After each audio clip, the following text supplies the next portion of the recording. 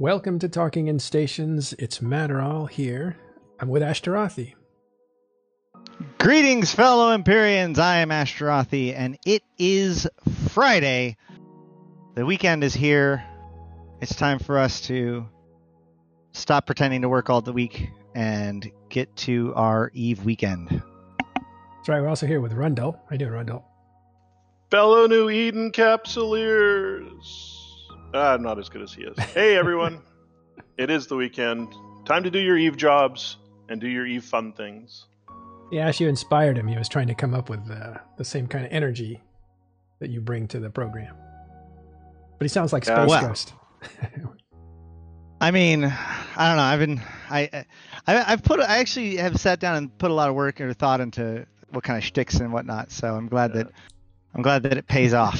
It's kind of like opening Hello PvP in a way. Is the way I'm just trying to come up with a couple different ways to combat your over the top amazing energy, because I want to listen when you talk, but I have to talk at this point too, so I need to get myself all ramped up too. So all right, that's all right. We actually don't have a ton today, so if we do have any sort of if we want to meander in our thoughts or whatever at any point, feel free to talk as long as you would like to. Let's start with some corrections. And boy, do we need to correct. Yesterday, we had a show where we talked about how to cash in on this change that's coming with the industrial upgrades. I guess you can call it an upgrade, but it's a kind of a... Turns out building faction battleships is really bad. Don't do it. No, I'm just kidding. No, it's still a good idea.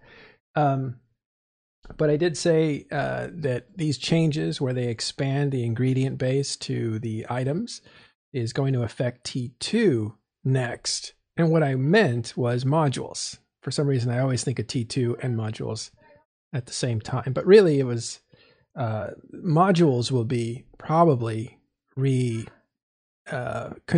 to eat up a lot more ingredients. There's another correction too, right? That is correct. Well, actually, I had one. I don't know if we talked about this, but when we talked about the hunt, a couple of things. One, I did actually forget to mention the fact that there's login rewards. Whoopsie daisy, but I think that if you even start right now, you can still get them all. We covered that yesterday. Excellent. The important piece to that, though, is that the keys are the second day. If you're an Omega, you get 2 extra keys. And if you're an Alpha, I think you get 1. And people are buying those keys. So I don't know, because they need them in order to be able to run a whole bunch of the sites. So at the very least, if you log in that second login day, if you're not going to use them, if you don't care about the event, find somebody who does, because it's worth money to them. Yeah, that's right. And by the way, that correction, I want to thank EvanX13, who pointed it out that I had said T2, and he was setting me straight, which he should have, that T2 is already a complicated process. So anything Tech 2 already requires multiple ingredients and all that sort of thing. So again, I meant modules. Right. Modules will probably get an expansion as far as what kinds of things need to go into the T1 variants of modules. Then we think rigs. Then we think more things along the lines. We think eventually everything will have a little bit of multiple things, including stations, we think, or structures. Yeah, but there is a small asterisk to everything, right? If you're going to build Marauders or Black Ops, I think I talked a little bit about this last night, that's going to take a straight up battleship, and that recipe will change to the new recipes, which will take some of the new materials. And so that T2 ship, by proxy of it using a T1 battleship, will actually now can be in the path of the new change with some of the change, although the T2 recipe itself doesn't change. And who knows what they'll do long term on the T2 ship recipes. So anyways, small little asterisk. Like everything in Eve, there's a little gotcha somewhere along the way. Yeah. Also, we talked about, somebody said something really interesting in the YouTube comments about the loyalty point store will help balance out the faction battleship costs. So it may not reach 1.6 billion, as we said is possible, hypothetically. And we know right, but even those LP stores still require the basic ship first. Right, but the battleship may go down in price, so it may actually get cheaper. Right. But the faction variant in order to build it will cost more. I think you can actually buy faction variants, right? You can buy Navy. So the Megathron's going to get cheaper? Yeah. Some calculations show the Megathron. It's mixed. Some people say it's more expensive. Some people say it's less expensive. It has different ingredients, but overall, in today's prices, it actually gets a little bit cheaper. But the interesting. But it does have the new components. Yes. Yeah. Right. So it's kind of it's in some ways incalculable right now. Yeah. But so it listen, is what it is. The bottom line is this: what we said yesterday is still what we recommend. What I recommend. So only blame me, not anybody else. And the faction battleship may go to about 1 billion, a little over 1 billion, or a little under 1 billion. But that's like my intuitive projection, and it's based on it's just experience. That's it. Okay, so. And sadly, no one sent me $100 million for my top tier investing information that I was going to send. You sent me $100 million. I will show you how to make $1 billion in Eve. That was my offer yesterday, but hey, no one took me up on it. Probably smarter to not than to do, but it was worth a try. You ended up buying some stuff, didn't you? Yeah, I think I fell for my own scam, so I ended up dropping.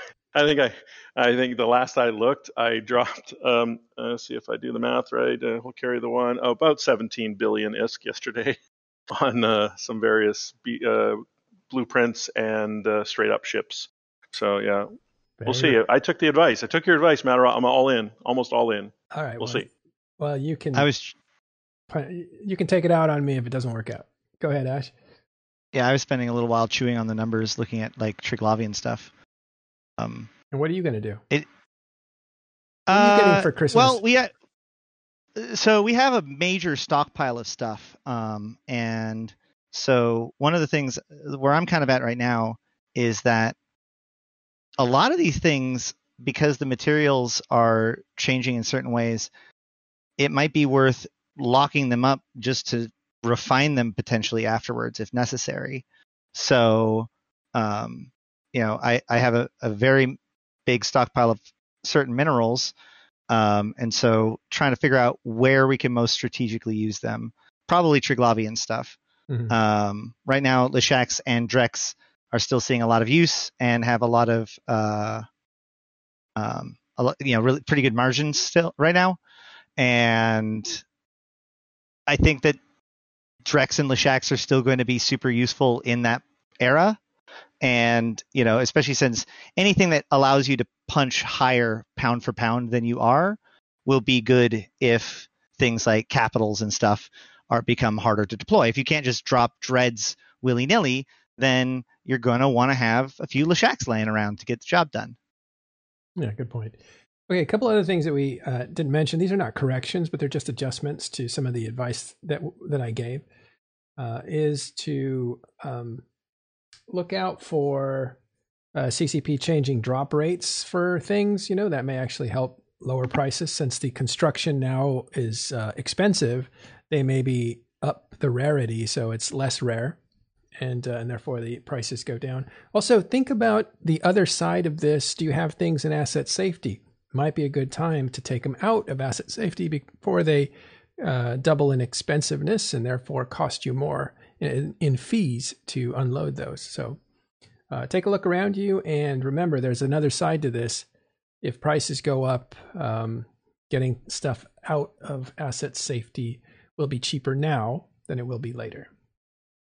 Okay, so right. Well, so I just want to say one more thing about this, though, just to talk about the complexity issue. So the way it works right now is that everything T1 is dirt simple. Like, I didn't do industry for 8 years, really. And then when I started getting into it, what I realized was basically almost all of T1 industry boils down to take minerals, take blueprint, rub together, get thing. It really doesn't get much more complicated than that, with very few exceptions. Sometimes you have to rub together something to get something, and then rub together those things to get another thing, and then you're done. Yeah. Literally, that's it.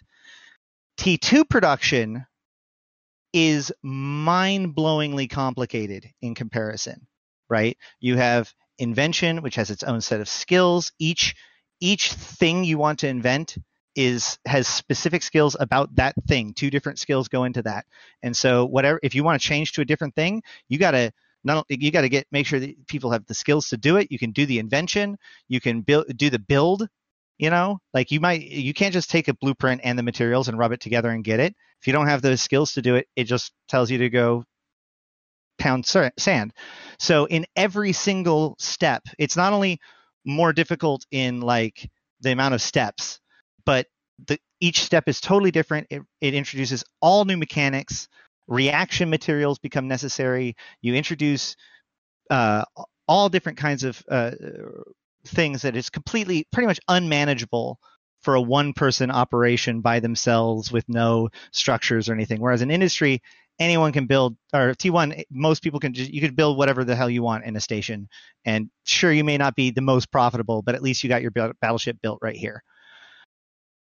What this is trying to do is take a lot of that incredibly flat plane of the T1 industry field and build a little bit of texture to that, and take some of the things that they've learned as they've built other kinds of industry like drug manufacturing, fuel block manufacturing, structure manufacturing, and fold those concepts plus some of the ones that they've experimented with in Eve Echoes to make it so that industry, instead of being flat plane sky high cliff, is now this kind of ramp up where anyone can get started. It's dirt simple, but as you get up there, it gets harder and harder.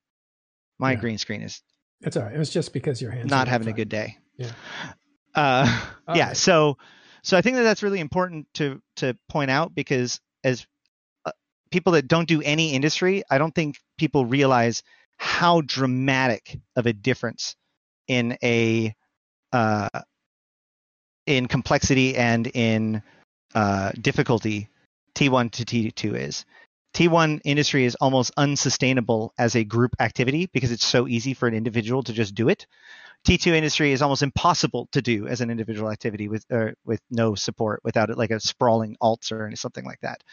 So there needed to be more middle ground. Yeah. Sorry, that was my soapbox on that. And cruiser-based T3 is even more complicated than T2, so it gets really crazy. Yeah. T3 stuff is largely based off of T2 stuff, like the same concepts, but shuffled around a little bit. So yeah, there are other things that add a little bit of complexity, but really it's like there's all of this stuff where industry is actually an incredibly shallow gameplay right now. Yeah, it's super flat. And then there's all of this high level stuff that is almost impossible to grok without like reading a field manual or something. And so the idea here is like, how do we make steps along the way? It's like, okay, well, now you use minerals and a little bit of PI. Now you use minerals and this reactionary stuff. Oh, well, if you want to learn some basics about reactions, then you can do this. You should probably have a little bit of a PI colony now, whatever.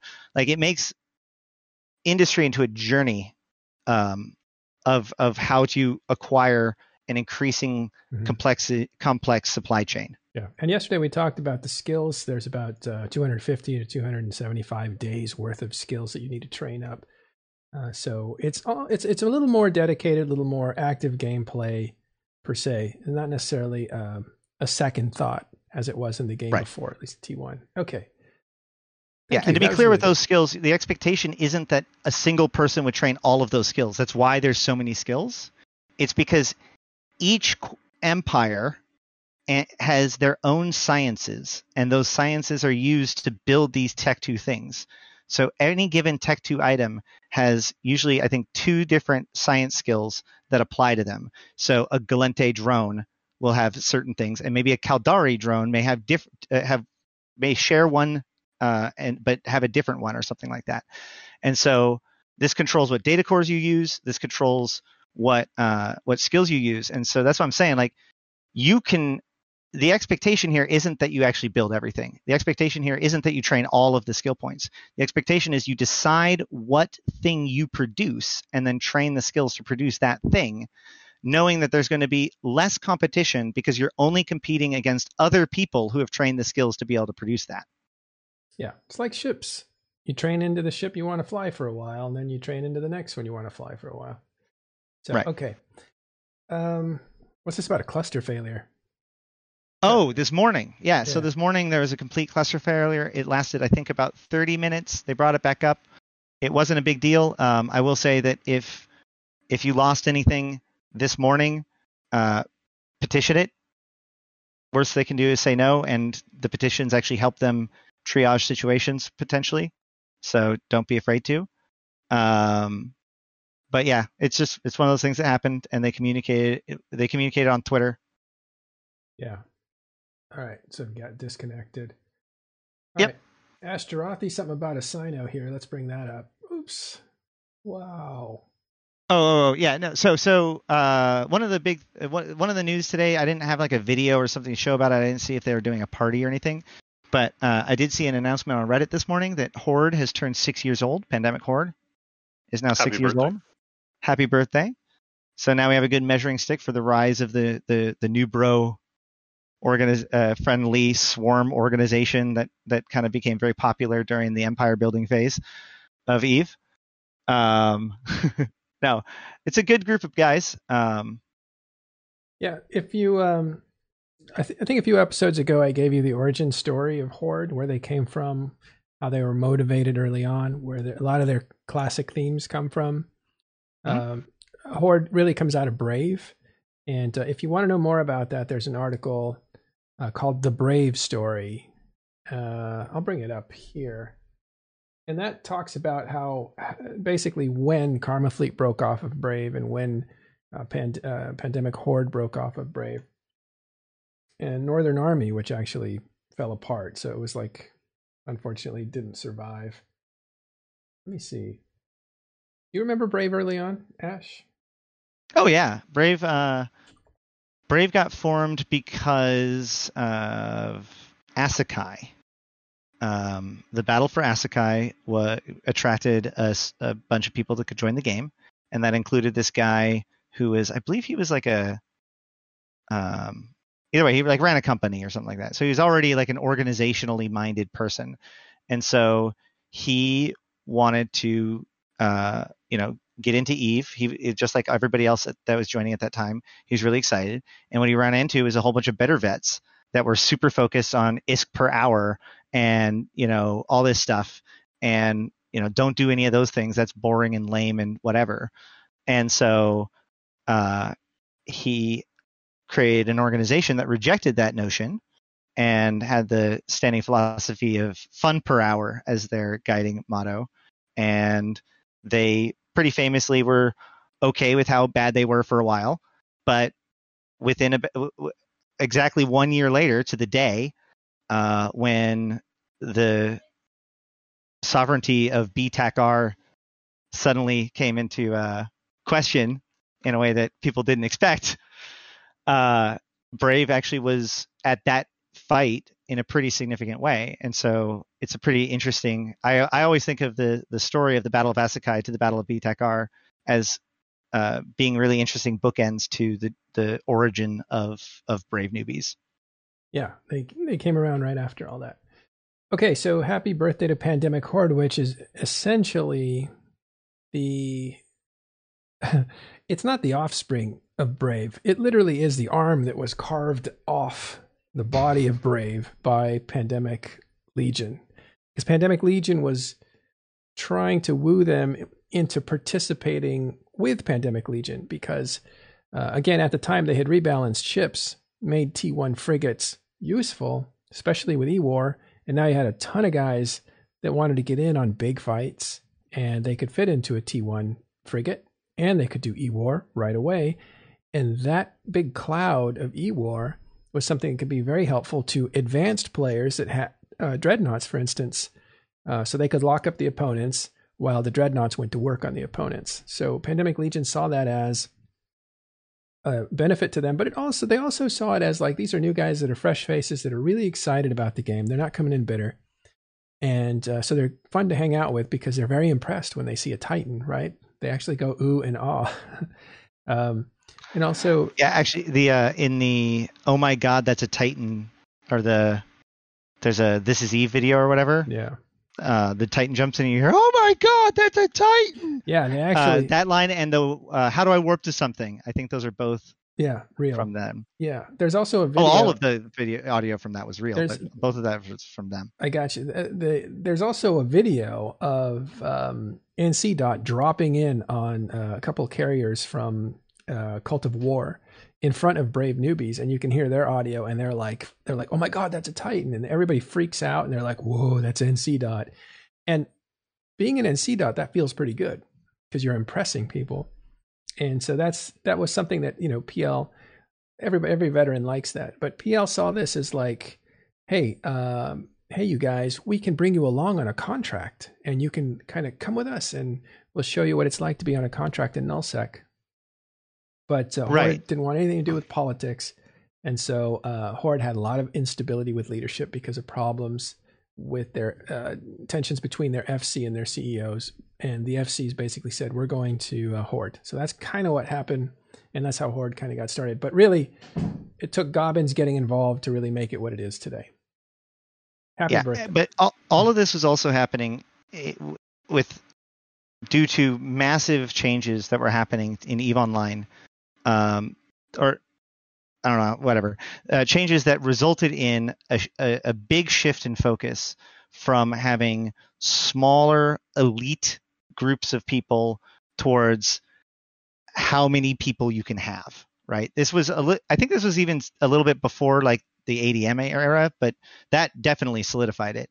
But as things like OTEC, which was a cartel that allowed the Imperium, before they were the Imperium, to make a ton of money on technetium by artificially overinflating its value. That's true. The point was, once upon a time, they basically just milked these moons and just had tons of money, and so they didn't worry about it. And the idea was that if they brought more people in, they'd have to share that wealth. And so it was about finding the right people. But then it became more about ratting taxes and holding and increasingly working your territory. And so suddenly, these organizations went from being very insular to suddenly needing to as many people as possible. And Brave at that time, when the alliances of that era failed to embrace this new bro group that was coming in, that's the reason why Brave exploded, was because these new bros came in, were unhappy with the institutions that they saw this new bro institution and saw that as the answer to their problem. And collectively they got together and they created a different kind of culture and a different view of the game. And that helped them, survive and sustain. But what it also meant was that Brave was very valuable as an ally, but nobody really knew what to do with them quite yet. And so they bounced around a lot in the early days, and they got used a lot by various different institutions in different ways. But very quickly, especially after BTEC-R, as you start to see the rise of Horde and Karma Fleet, one of the reasons why you see that is because all of the major blocks by that point had acknowledged that we need to have our own swarm of some kind. And so each of the empire or each of the group main blocks or whatever you want to call them created their own version of it. And since Pandemic Legion is generally like to see themselves as significantly more chaotic, they generally don't have, they rotate their leadership. They don't necessarily have the same loyalties from, campaign to campaign. They see themselves as a virus, and there's like a bunch of like chaos is bred into their order. Their newbie group, Horde, was seen to be given like a lot more leverage than, say, Karma Fleet to the Imperium, and Brave is, of course, their own thing. So Horde, while nominally connected to Pandemic Legion, has always been exactly what their name is. They're a horde. They rarely try to organize them into cohesive blocks. Diplomacy with them is difficult at best. It's often best to just convince Horde to go to an area to just destroy everything that is there, rather than get them to go after strategic things. But they really have built their own position and strength within the game at this point. And this is when you correct me in all the things I said wrong, because I'm a dirty Care Bear. Well, it'll take a long time to correct all that, unfortunately. But okay, I was letting you riff. You're doing good.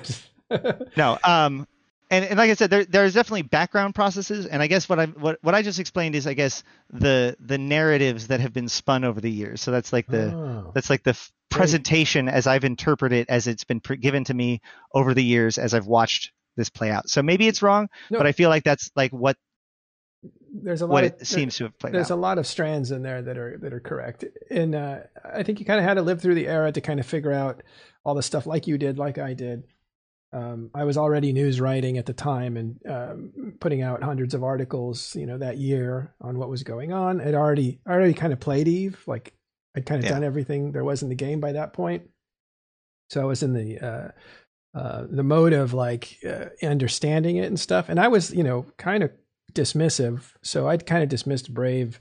I always thought they should have stayed low sec and unpolitical, but they grew too big and they decided to get into null sec, and that just doesn't work, not being political at that point. So they got into a bunch of trouble, and that became interesting. And that's when I actually started looking at Brave. I always say Brave, but I'm linking it to the origins, the beginnings of not only Karma Fleet, but Pandemic Horde in this case, who's turning 6. So around 2015, a lot of stuff was going on. Yeah. I can give you a slightly different perspective, right? So I played, it was around when Brave kind of came along. I was there, saw that. And then around 2015, around 2015, I kind of just did my own thing. I couldn't play a lot. So I've been playing and had, but very low key, often high sec mining, just kind of developing some other characters. And then I decided in mid to early 2017, come back, start playing again, a little more PvP and all that sort of stuff. And somehow I just missed this Pandemic Horde kind of appearing out of nowhere. And so literally within, for the most part, a year, that first year, there was a noticeable difference in how everything happened in nullsec and how the encounters, it was a noticeable change and very quick.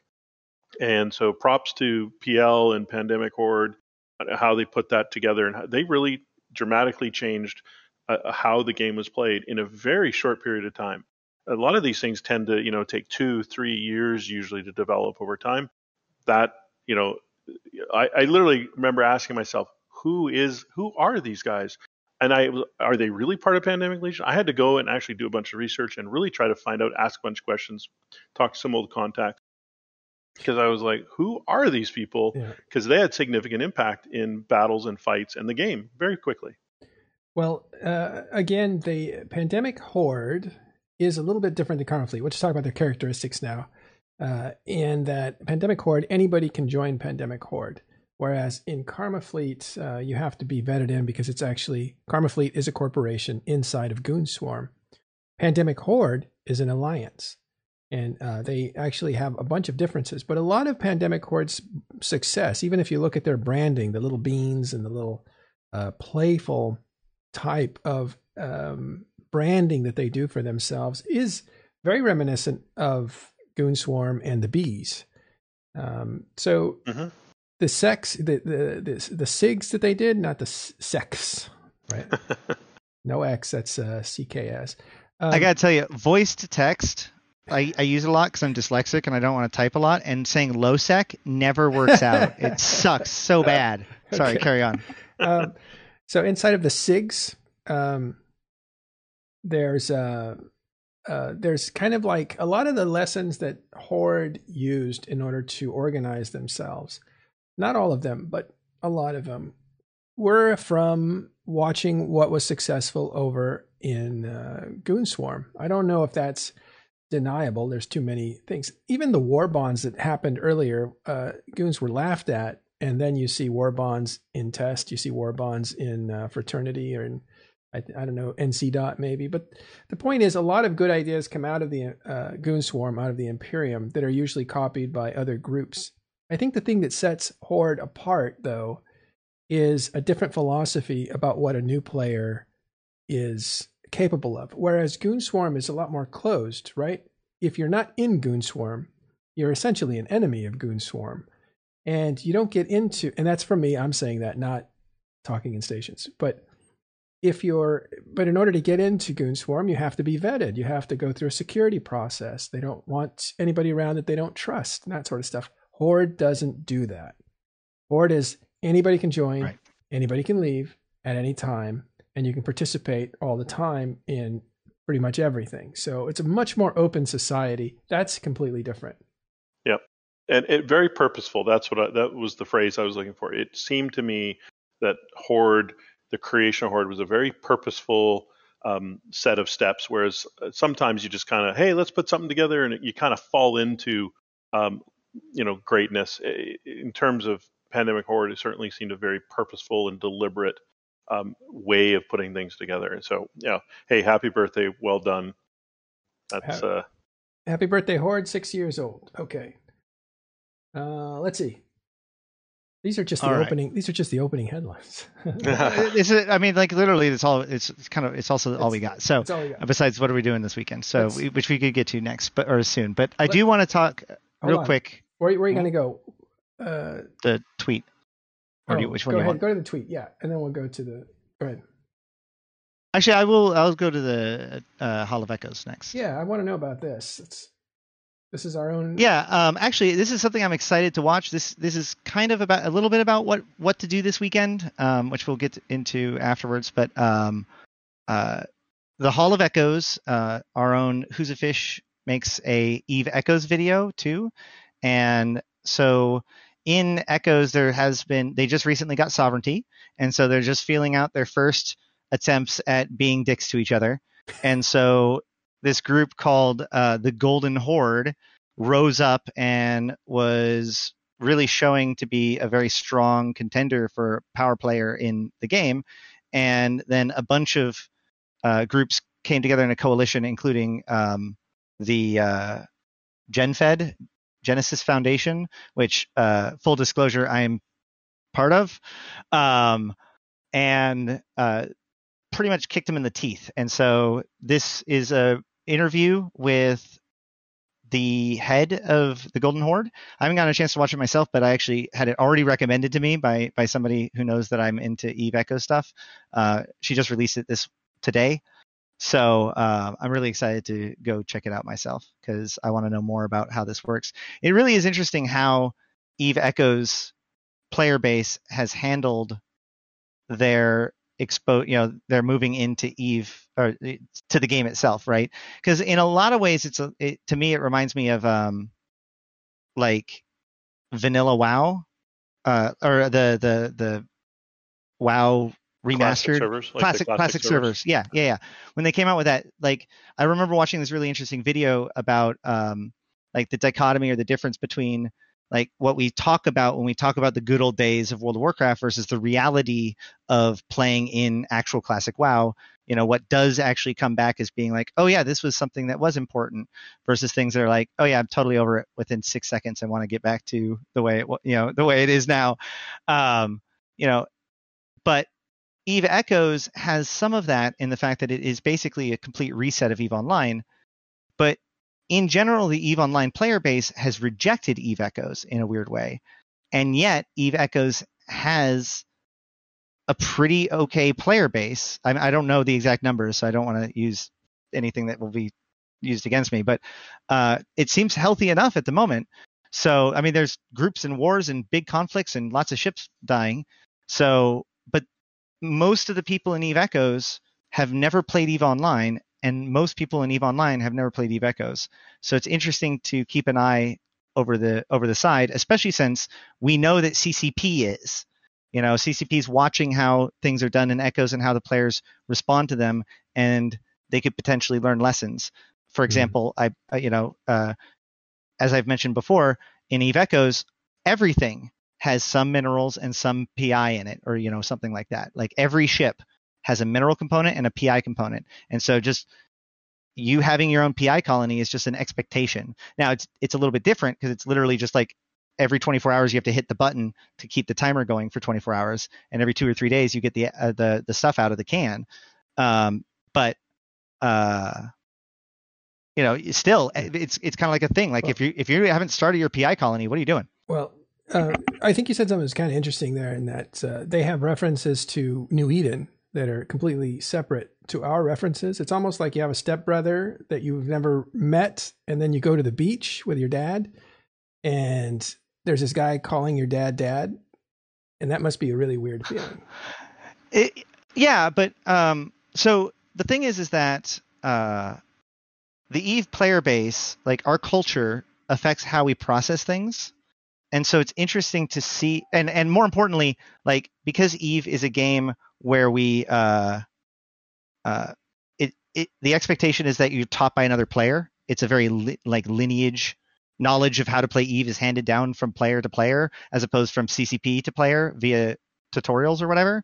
And so what that means is that we also pass on our assumptions, our feelings about the matter, our failures, and our perspective, which is actually a different perspective than theirs.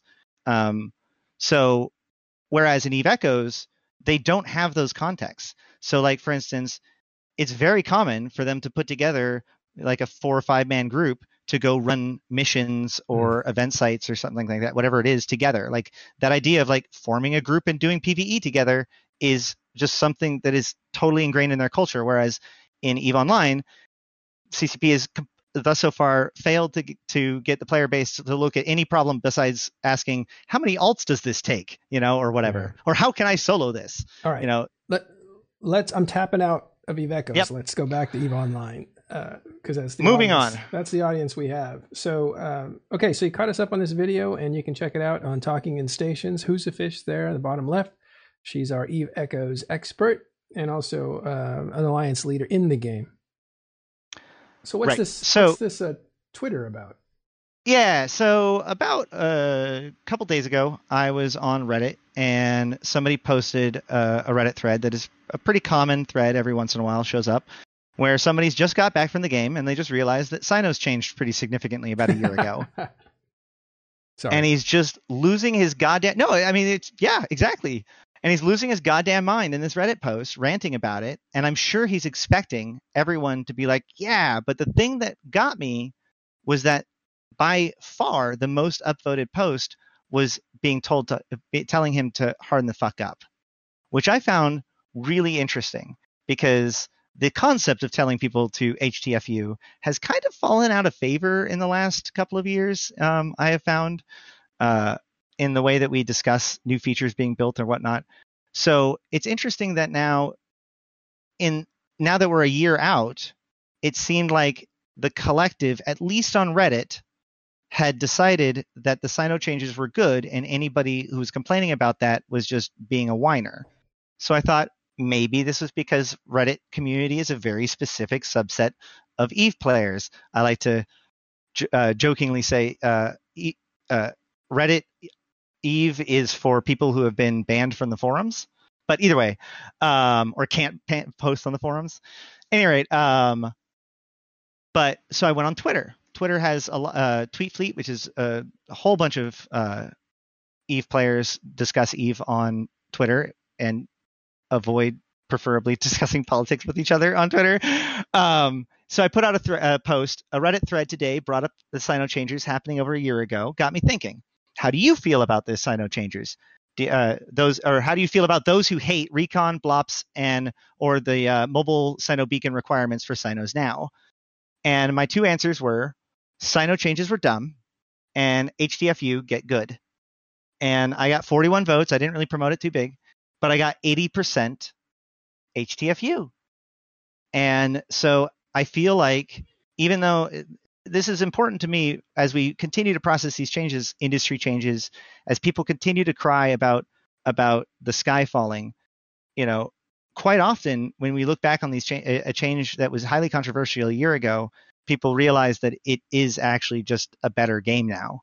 So I don't know. What do you guys think? Am I trying to be too idealistic? What you're seeing is the video called HTFU, and that's why we call it that. This is an old video. Those are all CCP devs acting out their what do you call it? Music video fantasy there. Go ahead. No, I want to know whether or not you guys disagreed with me or what you thought. No, I think I think it is odd that people are now chanting the harden the fuck up aspect of it, but I think that's just that's kind of the flow of Eve in general. You know, I can go back 5 years, 10 years, and there was changes, and at the time it's changing. You know, people don't like change at the time it's happening, but if it brings something positive after a while, then you know, they can learn to live with it, and then it becomes the norm. And now anyone who bitches about it now has to harden the fuck up. They were all the ones who were screaming and bitching, I can't believe the changes, I can't believe the changes, and they would have lost their minds if they were told at the time, harden the fuck up. But you know, it's a year later, so you know, it's the way it is now. Right. And to be clear, I'm my interest here is less on individuals, you know, who being loud about it. The reason why these votes are important is because, you know, upvotes and downvotes are the way that people can control what is seen and whatnot, and is often done that way. And therefore, I feel is more of a measure of like the zeitgeist, the overall cultural, what is deemed to be a culturally acceptable Right. position to have on the matter, which I think is really interesting. And Arya is super evil because he's planted into my head. I wonder if Tosasov will get the same result in a Twitter poll. And I am now equally parts really tempted to put that poll up and concerned that I might get tarred and feathered and ran out of the tweet fleet community forever if I did. So we'll see. But that's an interesting question. It's an interesting question. One of the things I do think about Fozisov, and as I've watched it over the years, is that there seems to be kind of this cycle where everybody kind of complains about Fozisov as being the worst ever, but every time that there's like a big conflict, everybody, you know, there's always somebody who's like, and Fozisov actually worked this time, acting surprised about it, but it always seems to be doing okay, at least past the original hiccups. All right. Well, go ahead and put it out. We'll see what happens. What else we got in the bag of Friday tricks? There's did you want to do the Eve Hunt? What to do this weekend? Yeah, yep. I think he's my son is reminding me that he's hungry. So let's go ahead and wrap up the hour with what to do this weekend. So I'm going to try to every Friday really think about what it is that Eve players might want to do this weekend if there's anything going on. So this weekend there's really two things to think about. The first thing is the hunt. And we posted several videos this week where we discussed the hunt. There's a video from Tuesday where I broke down the mechanics of the hunt pretty completely, and there's other good explanations of the hunt. If you the better sites are in Caldari Lowsec, and that is somewhere between 100 to 300 million ISK per site. The hacking sites are somewhere between 5 to 10 million ISK or whatever per data site, which isn't great, but I mean, whatever, it's a data site. And the HiSec sites are somewhere between 5 to 20 million per HiSec site. But it's also worth noting that you can get jackpots in even in the HiSec sites. So one of my buddies got the biggest jackpot of the entire night, the 5% Valimar implant that increases tracking speed, that is currently estimated at 2 billion, but I'm pretty sure he'll probably be able to sell it for about 1 billion. But got that in a HiSec site. So, and he got it in like his third site. So his expectations were completely screwed, and he's been running HiSec sites expecting another one ever since, and I don't have the heart to tell him. But it's a pretty cool thing to do. Even if you just want to go out there and kill some pods to get the points to get the skins, it's this weekend and next weekend. Next weekend will also be, not this weekend, but the weekend after will be the PvP event. So if you want to, right now, if you want to, you can build assault frigates to have them ready for the inevitable price spike that will happen next weekend during the Abyssal PvP event. Speaking of industry, there's a very strong chance that all of these industry changes will be happening sometime either the 13th or shortly thereafter. So if you have BPCs and mats or plans or whatever, I would break out them spreadsheets, do some math, make a choice about the future, place your bets, because I've never seen a change this big in Eve. So might as well get ready for it. Absolutely. That's it. That's what I got. That's what I would recommend doing this weekend. Yeah, get a little industry. I would also recommend sort some of your industry. Just decide what you're doing. Don't go mad over it. Just decide, or be a good Eve bro and give it to a friend or collaborate. Make it a weekend with friends and decide you're gonna gather those last few minerals or go run some sites or go do the Easter hunt. There's lots of fun things you can do with a friend or two or with a group. This doesn't necessarily have to do it solo. Lots of interesting things happening in NullSec this weekend. We talked about that last night. Won't go over it. Hey, if you're terminally bored with all of that, Ash Rossi has been putting out a lot of really good videos. Go watch his videos. He's got, what are you up to now? 4 or 5, something like that? Or is it more? You're on mute.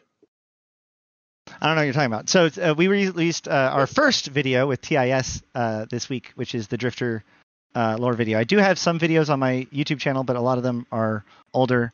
I will be making some in the near future, but definitely check out the Drifter video. Yeah, the Drifter one is really good. I watched Drifter, and I thought my misunderstanding. I thought you'd done a couple others, and you have one in production, but right. We were going to kind of briefly touch on that a little bit.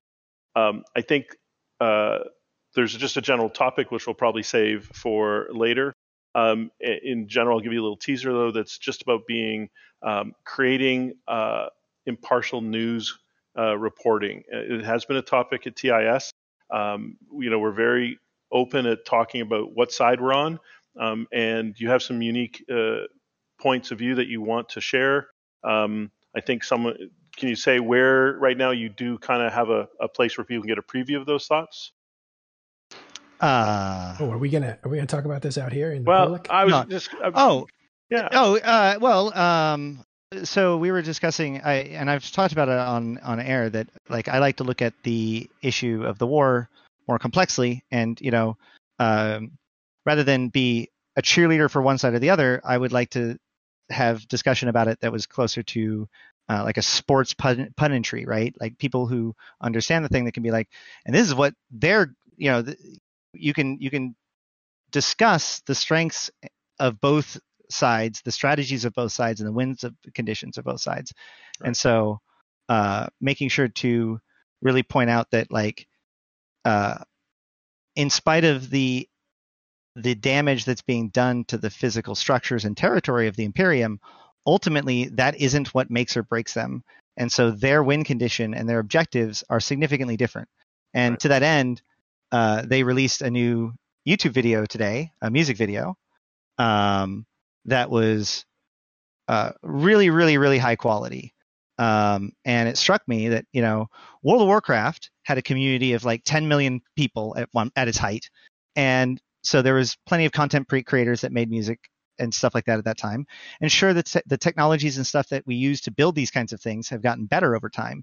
But I feel like the amount of effort or the amount of quality, the amount of just labor or precision that goes into these videos that are made by both sides of this war is so high. And the reason why is because if I make a music video about World of Warcraft, I'm basically just making a video that's celebrating my nerdy hobby and showing off my video creation skill because that makes me feel good. This is that the music video that was made by the Imperium or released by the Imperium today, or the Imperium member today. I guess it wasn't officially by the Imperium. Where is that one? Shoot. It's in our channels here. I'll get it. It is. I got it. Okay. It really, to me, drives home the fact that the Imperium need to preserve their culture above all else, need to keep in mind their objectives, not allow their membership to be persuaded or dissuade by the enemy's actions and propaganda. And so this video is part of the war effort, right? He didn't just make this video because he likes Eve and he really wants to put some cool smash up of some song with his footage of him poning noobs. He made this because he's hoping that it will help keep the Imperium together and get the Imperium to their victory condition. And because it was done for an objective, you can see the additional work, the additional value that was poured into it. that a relatively smaller community of 50,000 people can somehow produce this high quality of video content this frequently. I think it is commendable how effective the Imperium are at cultivating and growing and projecting their culture, at least internally. Yeah, it's a really good video, and you can watch it a couple different ways, right? You can watch it just to watch it, or you can watch it objectively like you are. And I think all of the e-videos kind of recently have that. The topic I was bringing up is kind of the greater umbrella of this. Anytime we're right now talking about the war, we're obviously talking about the very large war going on, but building up our methodologies and the community to engage with us through those methods to be impartial, or to at least to show both sides impartially, is a long-term goal of TIS for this war, for the next war, and for all future wars. And so I think in general, for me, when we were talking about it earlier, the topic for me goes way beyond the current war. It goes to the audience and people, and for us to try to find ways to get people on who can represent both sides of the conflict in, like you said, in kind of an informed manner, so that we can have kind of those types of discussions that we like to have, to talk about both sides and be an objective reporting agency in EVE, and do so by exploring all sides of the topic or of a war, or whatever the item is of the day. Right. And so and that it can be difficult, and so then it becomes very difficult because the meta game is so powerful in EVE. Anything you do, even in this medium, in the attempt of being objective, can be construed the wrong way. And so at some point you just have to kind of keep working the plan, and you just have to believe on some level that we truly are trying to be objective in the reporting in the show. And the more people that we can get on equal balance on either side in a constructive conversation, or a nice debate without screaming at each other or turning it into a propaganda show, adds value to the listeners and the people, and then ultimately adds value to the game, which is kind of my big objective to this, for me as a kind of a podcaster through the years. Right. Yeah.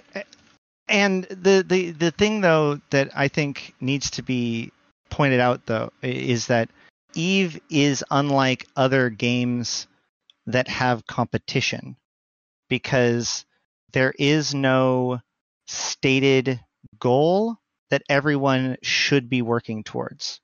So when we say one side versus the other side, we might interpret that as being like, I1 versus U1, two basketball players, right?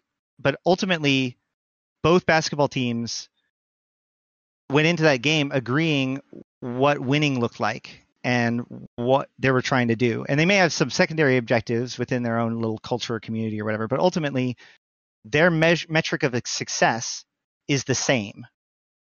In EVE, this is not true. So when I'm saying that the Imperium, it's not just that the Imperium have their own spin, it's that they have an entirely different perspective and understanding of what success and failure looks like, and where their potential path to success and failure comes from than Pappy. So it's not just about understanding the other side, it's about understanding the other perspective, the other sets of goals, the other sets of strengths and their culture. And that is much, much, much harder to do, especially in an environment where this is playing out live, especially when you happen to be one of the other major news empires within a group, and explicitly in which one of the other news empires is the Imperium's, cultural epicenter, and therefore, by definition, we start out as a default of being not the Imperium and start from there. So it's a very tricky challenge indeed. Absolutely. What are you guys talking about? Like, you're baiting me in, and no. I don't know what I'm dressed like a convict today because I'm going to come at you like a convict, but I think you guys are completely wrong. I'm not going to apologize for having opinions on talking in stations, but I will do this. Yeah, I don't think you should apologize at all. I think, though, we should strive to show both sides. I don't We apologize to show have my opinion. analysis, which is discussion, which comes out of my experience, comes out of your experience, comes out of Ashtarothi's experience, and everybody at TIS is from both sides. We naturally, organically represent both sides. If one side's decide they want to keep that quiet, we can't account for that vacancy in the way that it should be accounted for if they were public, but they're not. So that's up to them. Yep. The way I see it is completely different. But I do want to say this. I want to show this because if you want something like that, this is a really good operator right now. She is Frosty's OP, and she has a bunch of great videos. As you can see, very neutral. Just talks about what's happening. Yeah. If you want that, that's where you can get that. I will totally yield that to her because she basically does what we wanted to do, which was put out a map and show who's doing what where as soon as this thing shows up. And if you want impartiality or if you want just the facts, please, you got it. You should definitely subscribe to her channel and you should get your fix there as far as like what's going on in the war. But that's not what we do. Talking in Stations isn't your news service. We are talking in Stations as a group of people who have played this game a long time with analysis, with feelings, with some biases. Yep. We just balance out the bias by making sure that everybody can participate. And that's really what I'm doing is, for me, I'm in a total agreement with that. I'm making it very clear there is an open invitation to people who, if they wish to come and fill that void. In other words, if you think there's a void here, then come fill it. Don't just point at it and say, there's a fire. There's a fire there, and walk away from it. Yeah. Pick up the damn extinguisher, come put out the damn fire if you think it's that important.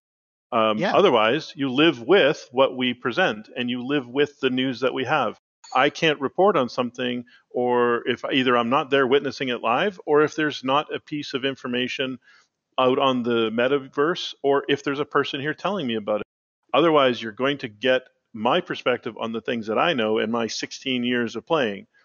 If you want to see a balance. Now, I think, though, it's okay for us to strive to try to open up the floor to create the balance. But if you don't take advantage of it, not my problem. Then you get what you get. Well, I think we're saying the same thing. We are, but it's not. It's not an issue of I know where you're coming from. I know where both of you are coming from, and it is ideal. It is an ideal that we always use as a North Star, which is to get the perspectives and motivations from everybody because we're interested in the entire organism, not just one side of the organism. But just having this kind of, hey, you're not we don't have enough representation of one side or the other, or we don't have enough representation of wormholers, or we don't have enough representation of faction war. It's like we're not artificial that way. This is very organic. This is very person oriented. No, it's talking in Stations, and that's the whole point. Is that all of this, every episode, everything that we produce, is designed to be an invitation to begin a conversation. That's why we put so much effort into maintaining a great Discord. Aria in chat, who is our community manager, was pointing this out, that we have a very active Discord, and that's the whole point. If you feel differently about it, come have a discussion, polite and respectful discussion, but a discussion. If you want, I don't care who you are. If you think I'm wrong, not only will I listen to you, but I'll sit down and I'll record an interview and let you lay out your story. I've done it before. Yeah, I've seen you do that. It's pretty amazing. People are like really in your face about something, and you're sitting there totally keeping cool. I admire that. But the point is that if I'm wrong, that's fine. Just explain why. Teach me. I'm learning too. We all are. That's the whole point. Right. Anyway, no. This is nobody's complaining. It was more like just discussion and musings internally, and around kicking things around. And then when the video came out, we were discussing the music video. We were talking about coverage of INN or of Imperium versus Pappy, because we are concerned about whether or not we're being perceived as biased And so that spilled out on air. Yay! Anywho, I am not concerned about that. It's something that we discuss internally because Right. we discuss metrics, we discuss audience, we discuss are we serving the community the way we want to be, and that is just one part of that little puzzle. But am I concerned that we're not serving Imperium members what they want to be eating? No, I'm not concerned about that at all. And we're not a counterweight. they have a seat at the table, as far as I'm concerned. That's really my concern. Is I'm not concerned ultimately in that regard. I'm just concerned, not concerned. I just want to ensure that they know, as he just said, there's a seat available if you want it. Yeah, but I'm tired of that, even advertising that. We shouldn't even have to advertise that. I'm not going to. Sure, I'm not going to sit here and say like, "Hey, somebody's not eating in my restaurant." Does anybody think that way? No. So they what just I say, will "Am I advertise putting then- out? Am I putting out good food for these fine customers that show up?" That's Fair where enough. where you focus. You don't say. What I will who's not advertise using this. then is, as a demonstration of how open TIS is, our Patreons are actually allowed to come to all of our quarterly meetings. Anytime that we're discussing or making decisions as an organization, we allow Patreons and other people that would have interest in that the ability to come in. And I think that that's a really cool thing. And that's just one of several things that Patreons get for supporting TIS. Ha! See what I did there? That shut matter all up. There we go. Got them all feisty. I don't know what you did. Wound up. My head would spin around if it could, but I don't know what you just did there. We're showing Frosty though because we're going to go ahead and put this. Let's go back to, because we want to promote her work. We feel that she deserves a lot more views than she's getting. She'll get them. She doesn't need our help, but let's get them. Let's get those views there even sooner than they would normally get there because, again, she lays out the map, she draws circles, she talks about what's going on. I don't think there's a lot of deeper narrative than what's going on. She does explain the context of things, which is really good. And so if that's what you want, that's a great place to get it. In addition to what we do here, which is talk from an individual and experienced position. And again, our main goal is to break down what we see, the strategy in military efforts, the anthropology in lifestyle, and we try to break that down so that people can understand that. I'm actually really loving this topic if you guys want to go on with it. Even though I'm in my convict outfit and, being very aggressive towards you. No, it's fine. I did actually before, since we've now left the trail way behind, I want to actually circle all the way back to what to do this weekend. No, speaking of videos that have been released today, a lot of our topics today have all been videos that have all been released today. But actually, CCP snuck out an extra video that wasn't listed. So if you sub to them, it's not there, I don't think. But CCP Aurora tweeted it. And what she did was she made a specific YouTube video that was just for how to descan, specifically with the context of hunting for these mysterious pods within for the event. So if you're trying to use probes to descan the capsules, just realize that's a pain in the butt. It's better to use descan. There's a very simple step-by-step process that you can go to lock in on or identify where the pod is, go get it, kill it. And descan is one of those tools that really divides the wheat from the chaff when it comes to pilots in EVE.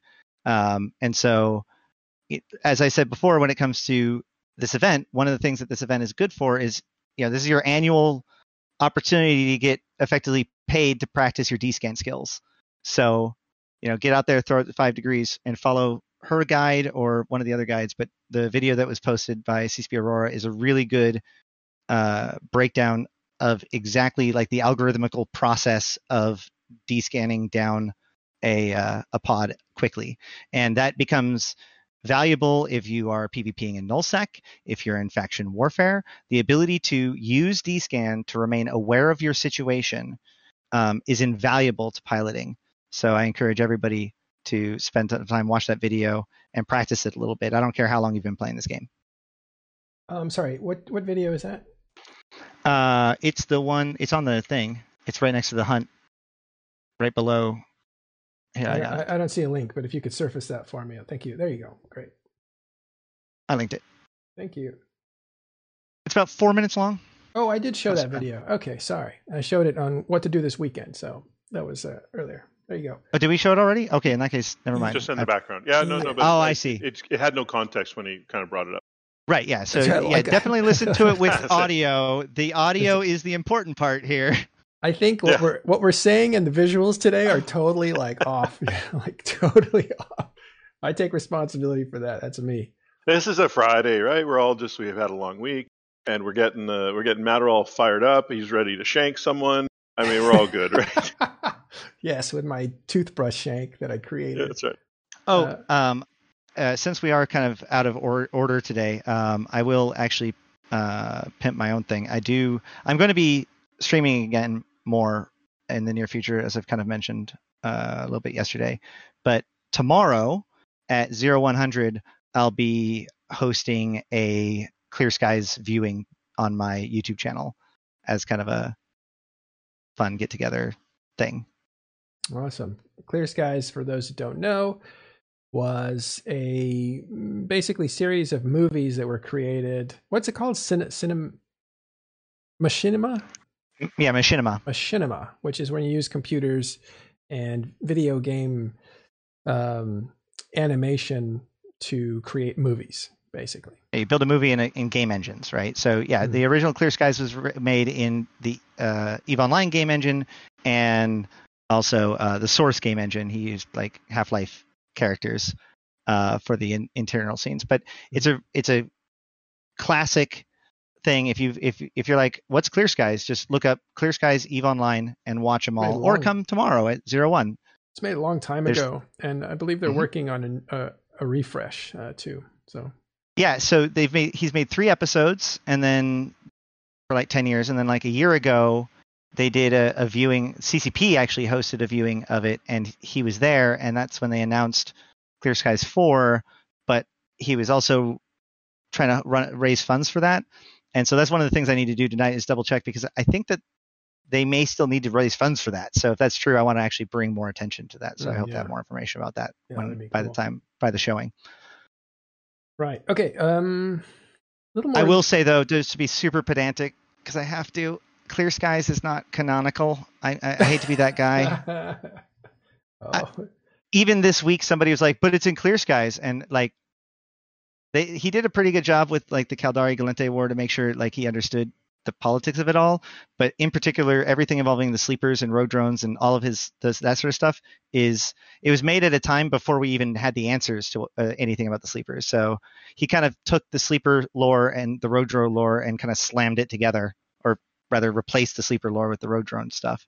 But as far as a quality 2 hours or something like that of movie watching, it is amazing. It is quotable. It is a piece of classic EVE history and culture. John Rourke. How much? Yeah. Yeah, that's one of the characters, I take it? It's the main character. Oh my God. You need to go watch Clear Skies again. I watched it when it came out. Wow. But I don't remember it. Memory cells aren't what they used to be. Yes. It is a very quotable movie. So we often have people like just saying quotes from it in chat, which is why we actually end up doing the viewing ship parties pretty much every at least quarter or half a year because it's time to show it again to the people that haven't seen it yet. Should probably do some Rooks and Kings showings. Yeah, that's another good one. Those are like feature films for EVE players. Unbelievable stuff. Okay, so if you are looking for other things to do in this weekend, there's going to be a lot of activity in Delve as you have 6 keep stars being attacked before Sunday. So 2 are attacked today. One earlier today, I think it was destroyed. There's a second one being attacked right about now. And then tomorrow there are 2 really important ones, GOP and I believe WV6. Those are very important ones. No, the Helm's Deep Gate, basically, that system. EO, it's called. I should probably bring this up. E30, that has a keep star in it that is being attacked tomorrow too. At the same time, minutes apart, GOP keep star goes under attack. Those are two important keep stars, minutes apart. If there's going to be some fight or some action, it's probably going to be one of those keep stars because they're essentially at the same time. So I think one of those will probably be saved if the Imperium tries. But we'll I was going to ask, see. like, if you what do you think? Do you all in on one of them and let the other one just repair and go after it again, or do you actually try to hit both at the same time? I wonder. It totally because splitting your forces could be a very risky move. It's very greedy. Yeah. Again, one is after the other, but this is exactly what happened in the M2 situation. There were too many keep stars too close together, and without good coordination, there was slip ups. That slip up was taken advantage of because the Imperium was able to easily jump a bunch of Titans onto one keep star, and then they dared Pappy to move their Titans in, and that created M2. But it happened in a situation similar to this. Too many keep stars too closely together, and slip ups can happen. And the problem is that it doesn't even have to just perfectly overlap, because a keep star, like destroying a citadel, takes a half an hour to get through the entire timer if you're at damage cap the entire time. Then multiply that by any sort of tie-dye that happens to be impacting it, and account for the fact that it won't be at damage cap the whole time. And so, a keep star fight is going to take a long time. So even if they're in the same day, chances are the leadership is going to have to make a decision about how they want to, deal with that. Yeah. So with the previous version, did they try to go for them all, or did they let some just go? They just had, in the M2 situation, they had like 2 or 3 keep stars in a row. And there was so they were able to just chain them? Yeah, they were trying to just kind of knock off a bunch. It was very aggressive. It was a little reckless. But Pappy was really overconfident at that point because they had really commanded the entire situation. It was tough to get those initial keep stars planted from Pappy in NPC Delve at first. You remember we saw 4 of them go down in big fights, and that was like in October. But by December, they were kind of, taking system after systems, iHub, and they were cruising along. And I think they wanted to step up the cadence, and they were looking for a big fight with the Imperium. And the Imperium was biding its time and totally took advantage of a mistake, which is what we said would happen once these 2 massive groups got their Titans and super carriers within proximity to one another. Then mistakes would be costly, whereas before you might lose 1 or 2. Now it could be an entire M2 situation that happened. So that's kind of what we're looking for. By the way, Keepstar Hull Bash takes a theoretical minimal time of 24 minutes at full DPS saturation. So for some reason I thought it was 30. Maybe I just rounded it up for my own back of the napkin math at some point and forgot. Likely there's a little bit of tie-dye, so it's going to happen. But. Yeah. So also I want to tell you that we have, let's see, I have a little check-in here on structures. And what I will say is that the Citadel, which would be the Keep Star, is the more military focused one, has the longest amount of time, the most hit points, and therefore the longest amount of time that it takes for you to finish the timer. So a Writer or an Athanor, or like an engineering complex or a refinery, would have significantly lower amounts of hit points, and therefore, but the same damage, they would have to be at damage cap for a lower amount of time, as well as have a lower threshold for that damage cap. So it takes less damage to be maxing out your potential, and you have to do it for less amount of time with those other structures. But a Keep Star, that is the longest amount of time. It is the most fortified structure in the game. All right, so there are 15 Keep Stars in the Delve region that are outside of 1DQ. So let's take 1DQ aside. That has like 4 or 5 Keep Stars in it. But outside of that, there's 15. 6 of those can possibly be destroyed this weekend. That would put the Keep Star count outside of 1DQ at less than 10. And this is down from like 40, 39, 40. Imperium never did have 60. That was always a rumor. there was more like 42 or maybe 48, which is a lot if you think about it. And if you look at all the either destruction or the taking down of keep stars, or the double counting, which was accidental, or the kidnapping of keep stars, which has happened too, they are now down to less than 10 outside of 1DQ, which is astounding. Also, I think the count for structures that I've seen is about 350 structures left in Delve, I believe. And by tomorrow, it should be a little bit less than that, as they destroy some, not only keep stars, but other structures as well. In other words, things are progressing for Pappy. Their goal is to wipe the slate clean. They've done it in period basis. They've done it in Fountain, although some stuff got put back, I think, later. They are doing it now in Quarius. So Quarius is coming down at the same time. I think pretty much Quarius is done. And now Delve, they're in the middle of Delve. It's still going to take another 30, 40 days, but they're moving along at quite a clip. And we don't see a lot of reversals happening. So the demolition of Delve continues. Another thing I think is important to answer, to keep in context, or to keep in context here, is the question: why are there so many keep stars? Like, why would there be so many keep stars to destroy in the first place? Why does it matter if there's 60 versus 40? At a time, this was the winning formula, because the only reason more this importantly can happen, let me just say this, is because mechanics changed to make this allowable. If we were looking at mechanics from 2 years ago, none of this would be happening. Go ahead. Right, but since the release of Citadels, the Imperium have very frequently used the number of keep stars that they have anchored as a sign of how strong they are, how well they've built back from the previous war when they had to leave decline, and so they put up more keep stars than were practically necessary as this show, or at least they wrapped this in this veneer of like, look at how wealthy we are, look at how much money we have, we can have personal keep stars.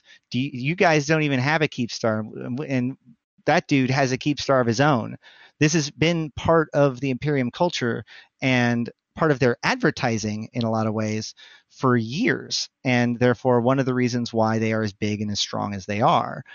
And so now that very symbol of strength is, just like a lot of these other things, being used against them. They now have to endure watching all of those things burn and process that without allowing their people to feel like that means that the Imperium's leadership has failed them. Because ultimately, that's the win condition. That's the driver, right? If the Imperium, if Pappies, through their actions and through their propaganda and through the events that play out, if they can convince the general membership of the Imperium that their leadership has failed them, then the Imperium will crumble and they will have nothing left. But if the Imperium remain, if they can convince their membership that they are strong and they are united in spite of the fact of what is happening, then it may not matter if 1DQ falls.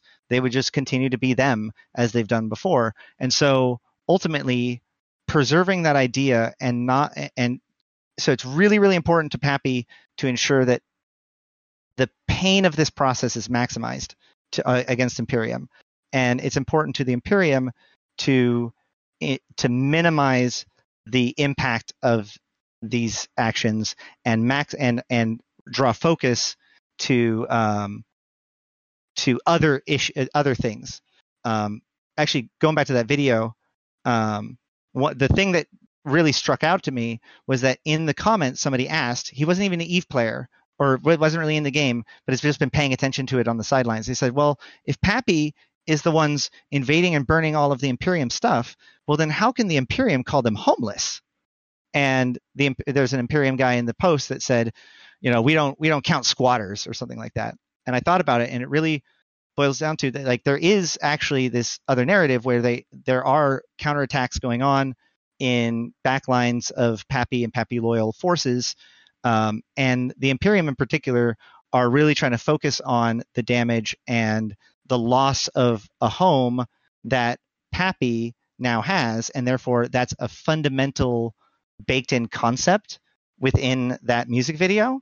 In order to get the music video, you have to accept the premise that Pappy is homeless, which is a different kind of insult. It also seems to imply, because Pappy, of course, has the assumption that once they're victorious, they will divide up the territory, and therefore homelessness is a ridiculous accusation.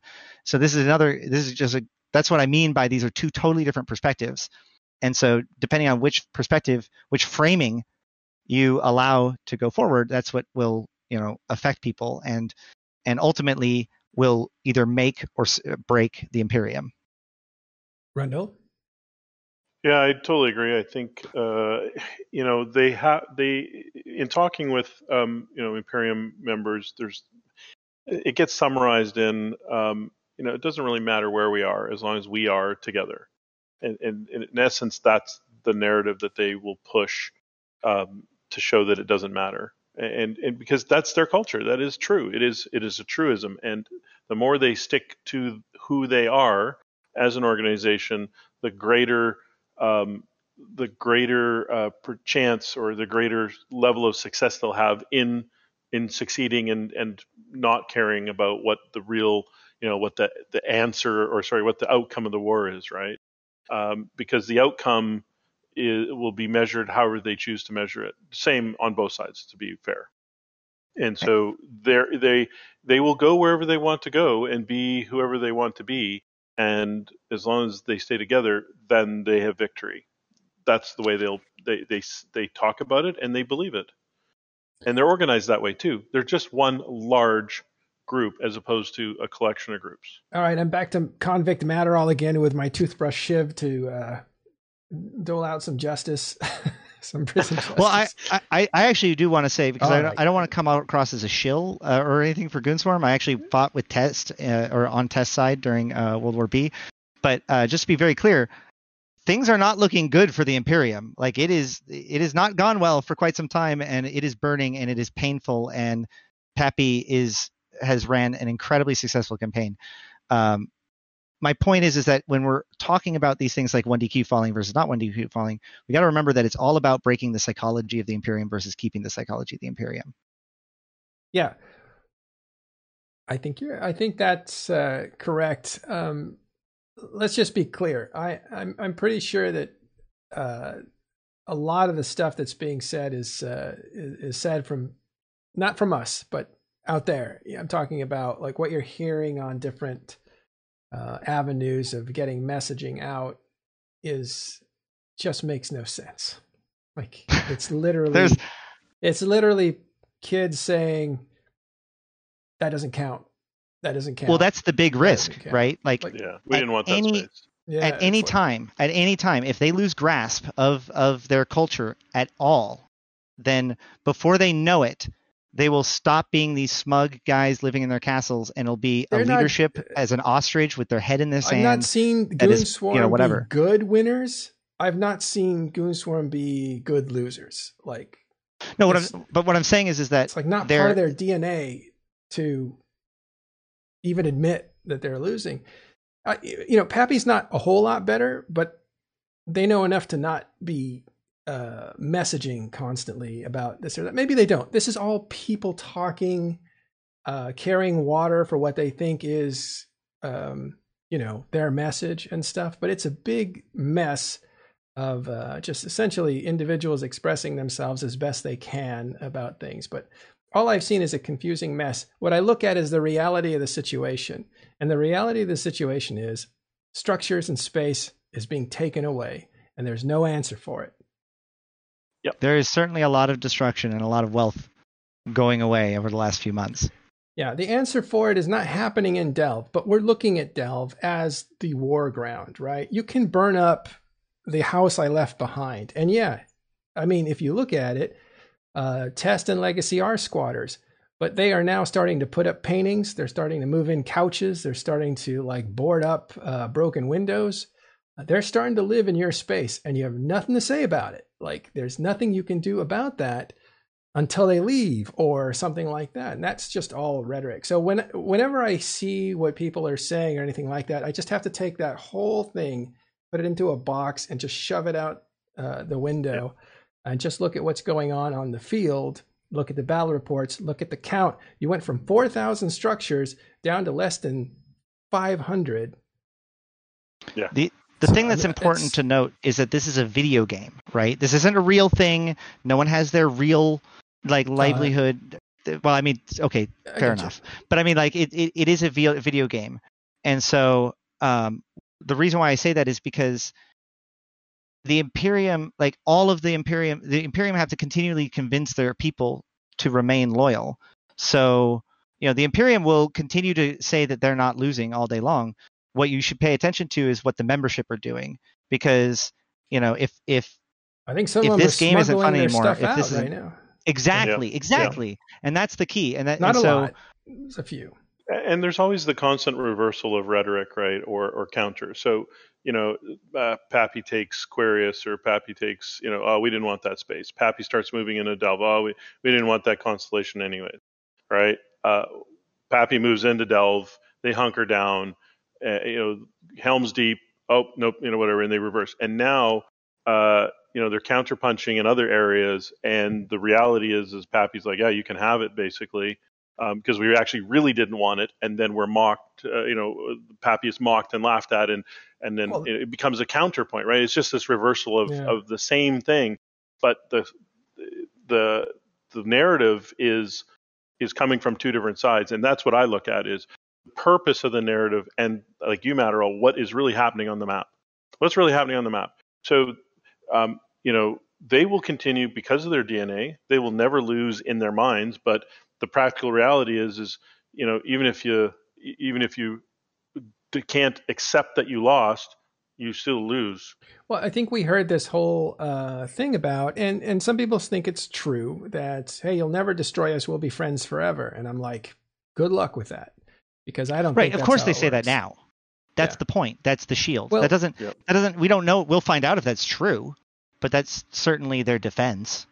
Yeah, we'll find out if that's true. And I actually don't think it's true. I don't think many people agree with me on that, but we'll find out in 6 months to a year, like how strongly knit Goonswarm is. I'm the one that wrote a full article predicting that Imperium could rebound from World War B, and it would be one of the biggest and greatest comebacks that we've ever seen. And I was right about that.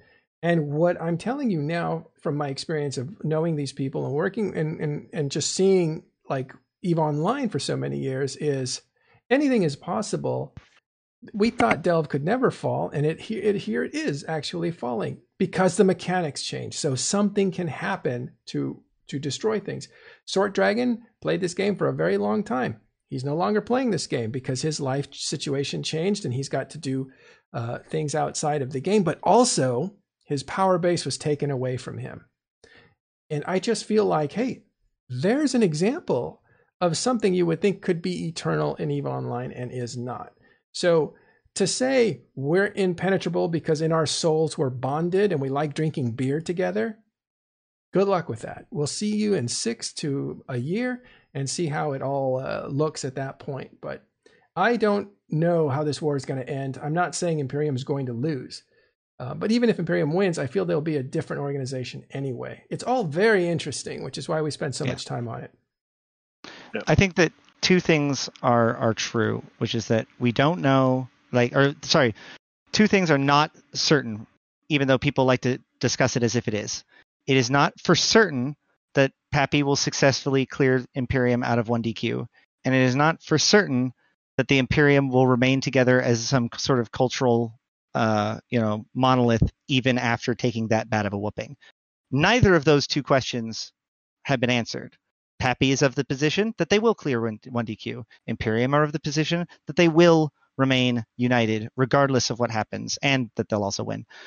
So, but ultimately, of course they feel that way, and of course they're saying that. It's a war. It's chaotic, and everybody has their story, and nobody knows what anything's happening, and it's all bullshit because it's war. So here we go. Yeah. This is what this is the great war we all wanted. Right. And so what I'm telling you, going back to the beginning, is that we don't get caught up in that. We say what we believe, and that's all. Right. That's all we can do. We're not going to say like we got to do 50% more, thinking on in this way and stuff. So that's not what we're about at all. No, and I don't think I was advocating. I don't think any of us were advocating. No, that. I think, and I'm sorry, I'm not pinning this on you guys. I'm almost using you as straw man. No, that's all good. Because I got my convict shirt on, so I got to do something. Yeah, but I fight back. You come at me with a shiv, I'm coming back at you like a wild spider monkey. I'll probably lose that one. I don't know if certain Australians have anything to do with any of this. Okay, so I think we're over time, but we're having fun. If you want to have these discussions with us, you can join us in Talking in Stations Discord, where there are plenty of Imperium members. Yeah, you could see them all in it. So as we said, like Talking in Stations is all about creating a platform for discussion. It's in the name. It's about just creating talking. So just be civil. Go to our Discord, check it out, hang out. All right, I'll take your word for it.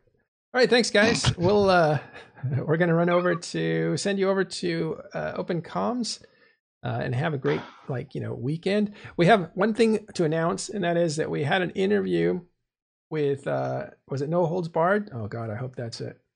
And they just recently fended off an evac. They're a wormhole group, and so we'll show you that interview tomorrow. So we have something for you, even on the weekends. We'll put that interview out tomorrow, and it's actually really cool, really interesting, and a little funny too.